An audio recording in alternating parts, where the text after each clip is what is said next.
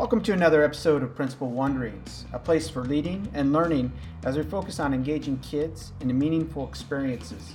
I'm your host, Jamie Richardson, proud principal at Lockville Middle School, home of the Wildcats. In this episode, we'll wonder about those successes and challenges of implementing project-based learning with kids and with staff alike. We'll reflect upon one of our adventures just completed in our 8th grade with our team. Let's get started. All right, I'm here with our creative Miss Morrison from, I'm going to call her the 8th grade teacher this year. We've had to adapt and adjust. Hi, Aim. Hi. Hey, she's here. As part of our staff, I guess, appreciation, but also getting to know each other and what's going on in the building, we've developed these series of just quick little tidbits about what's going on. So I've kind of selected a project, the Ideal Society project that was happening in the 8th grade, our first quarter, I believe. Aim, and you've been selected to kind of tell us a little bit about that. So do you want to kind of line out kind of what the project was and how you guys all put it together? Yeah. In knowing we were going to do this, I had to think back a bit, and I actually got pretty excited when I was thinking about the beginning and how we'd all kind of come together and sat down in a room and we're brainstorming and trying to come up with our ideas. And I think that's the part where we really did a great job as far as thinking through what we needed to cover content-wise, what we were all going to be presenting in that first quarter, as well as what might be engaging for students to do, and then trying to come up with a project idea that would integrate the two so that it was meaningful and relevant, but also open enough that the kids could have their own kind of view of themselves in it. They needed to see themselves and what they were doing, and that would create the engagement. And so we started with just tracking down, okay, what is history covering? What could we cover in art? What's ELA doing? And then breaking that down into ideas as far as, well, what could pull those things all together? We used history actually as our focus for what we landed on. And we thought about government and culture and society. From there, we thought, well, art we could supplement with creating geographical landscapes that we could put into a map that the kids create. They could be imaginative and create narratives of these societies. So anyway, the Ideal Society is what we came up with. And from there, we just went through the steps of trying to create a good framework for the project. I don't know if you want me to go in details on that step. That was a lot. The creative process of coming up with the framework is the hardest part. And so we spent hours together in a room with a whiteboard and going through the pieces. Yes. Well, I remember seeing the aftermath of the board. I think I took a picture of it somewhere, but it was quite messy. So that was something new that we hadn't done for quite some time or ever. Getting a bunch of content areas in the same room and talking about a guided project. So I mean, I got to see the end products, but tell me kind of how did it go? How did it go? Good? Was it a bust? Tell me more about that. So I think as far as, I look at success of a project in different ways. As far as the setup, I think we did a great job as having it lined up. So we all knew our pieces of how we wanted to contribute and what we needed to contribute. And we had the order in which we were going to do it. So the project had clear progression as far as what needed to be done. And then the other parts that were important were making sure that we hit like the hook for the kids and the overarching question. So once we kind of knew what we wanted to cover and in what order, it was, okay, well, what is the actual question? And that was going to be what constitutes an ideal society was our question.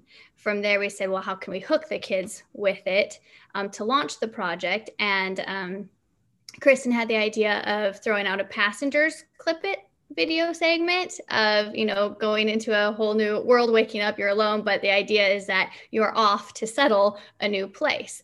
And so to bring in that reality to the kids, well, maybe that would happen someday. And then also we've got Elon Musk and things. So we came up with the idea of the kids, in order to create this project, what they're actually doing is doing a pitch to investors to fund a startup pretend society in a different place. And so they're taking pitch ideas of people that are saying, here's the ideal society you would want to fund, and here, let me showcase it to you, and here's why they are the best. So that was the concept of the project. And like I said, I thought that part was well thought out. We were all excited, I think, about how it would flow together and how it would really tie in what we were teaching into it, so it doesn't feel like wasted time. It's just having the kids apply now what they learned about culture, what they learned about government, what they were doing in art, all to this one thing that then they got to work on throughout a length of time, and then they would be more invested in it. And so that idea was really great. And so that started off well. Being distance learning part started to fizzle. And that, of course, our idea of time and how that was going to look didn't always match up perfectly. So something was covered and then not touched again for a while. So when we actually did get to that part, it was like, well, we have to reteach that someplace else. We also didn't realize attendance was going to be such an issue. They're not at school, so they're forced to go to all their different classes, and they're going to be sure to get that curriculum. So we would do things in art that wouldn't get touched by the kids that never participated in art. And then we would do PBL stuff time, and they wouldn't go to PBL. And so they wouldn't get that. And then they were confused when they went to art, or vice versa. And so that was the huge headache and frustration with the progression idea of the project. And so that's where the pitfalls came in. But the kids that were doing it, they were invested. They got through the project, the more real these societies became to them, because they'd imagine more pieces of it. And especially by the time they got to their maps, where they're showing geographic representation of this society and how it works, and the layout, that was really fun. So I don't know. What's the next question, please? What's the next question? So tell me about the product. What was the product in the end? And maybe how did you exhibition that piece?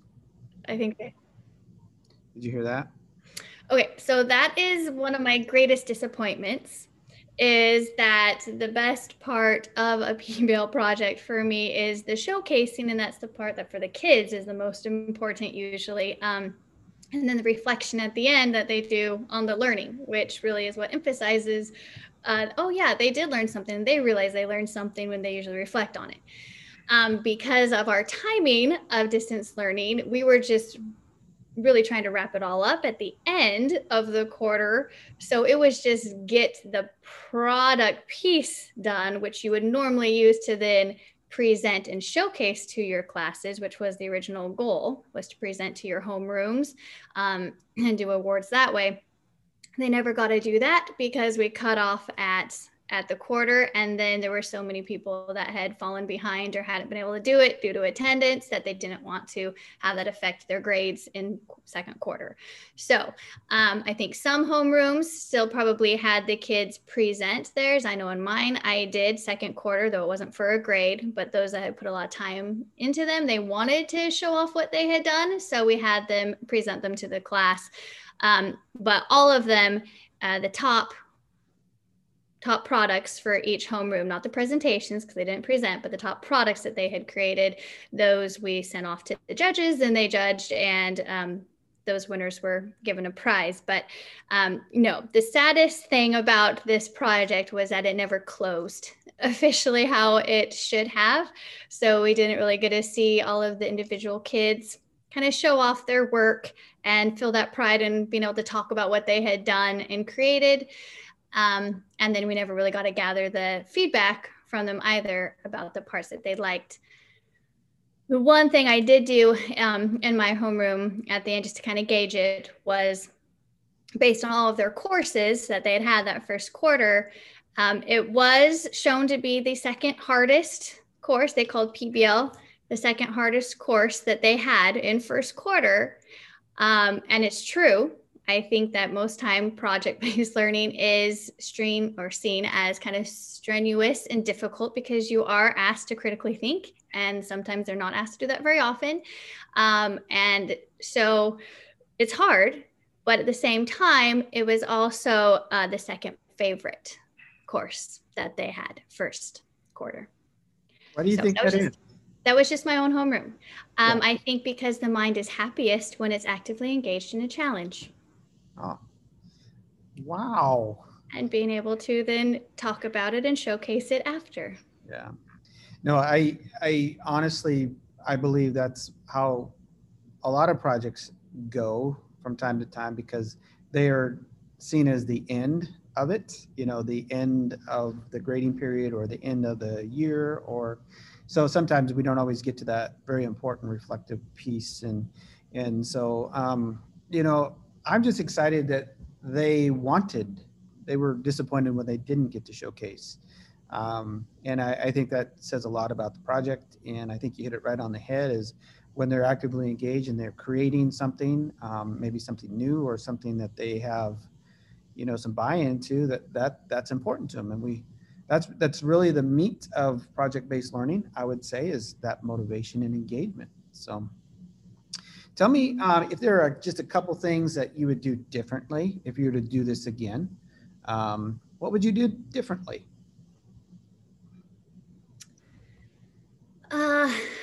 Well, digital learning wise.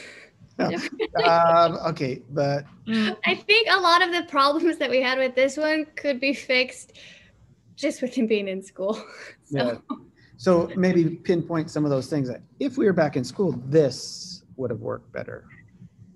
Well, I think just everyone having clearer idea of the full project and then like their role in it, and maybe how they could incorporate that more meaningfully into content they're teaching at the moment.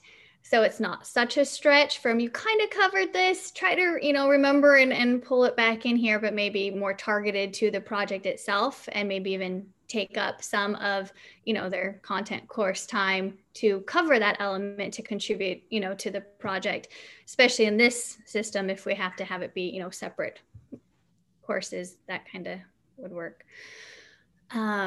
We definitely need to make sure that we don't stop at the product, because it is the sharing and the reflection that actually should take almost a good amount of time, just like the putting it together, because that is the part that is usually the most meaningful. And we tend, I know I used to at the very beginning, focus on, well, it's about the product at the end. What did they create? Is it awesome? Does it look good? And then I realized through going through it a few times that it's usually listening to them talk about it and what they say about it that I find the most interesting. Yeah.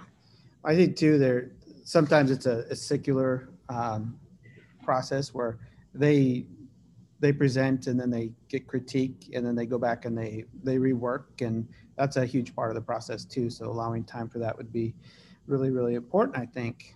And you also mentioned if they were in school, regular attendance would be probably most beneficial. Yeah, that's huge. I really loved you guys rallying around a concept or a project. Seemed like we had pretty good buy-in. You know, I know it was new. It was probably the worst timing in the world to maybe try to kick off something new.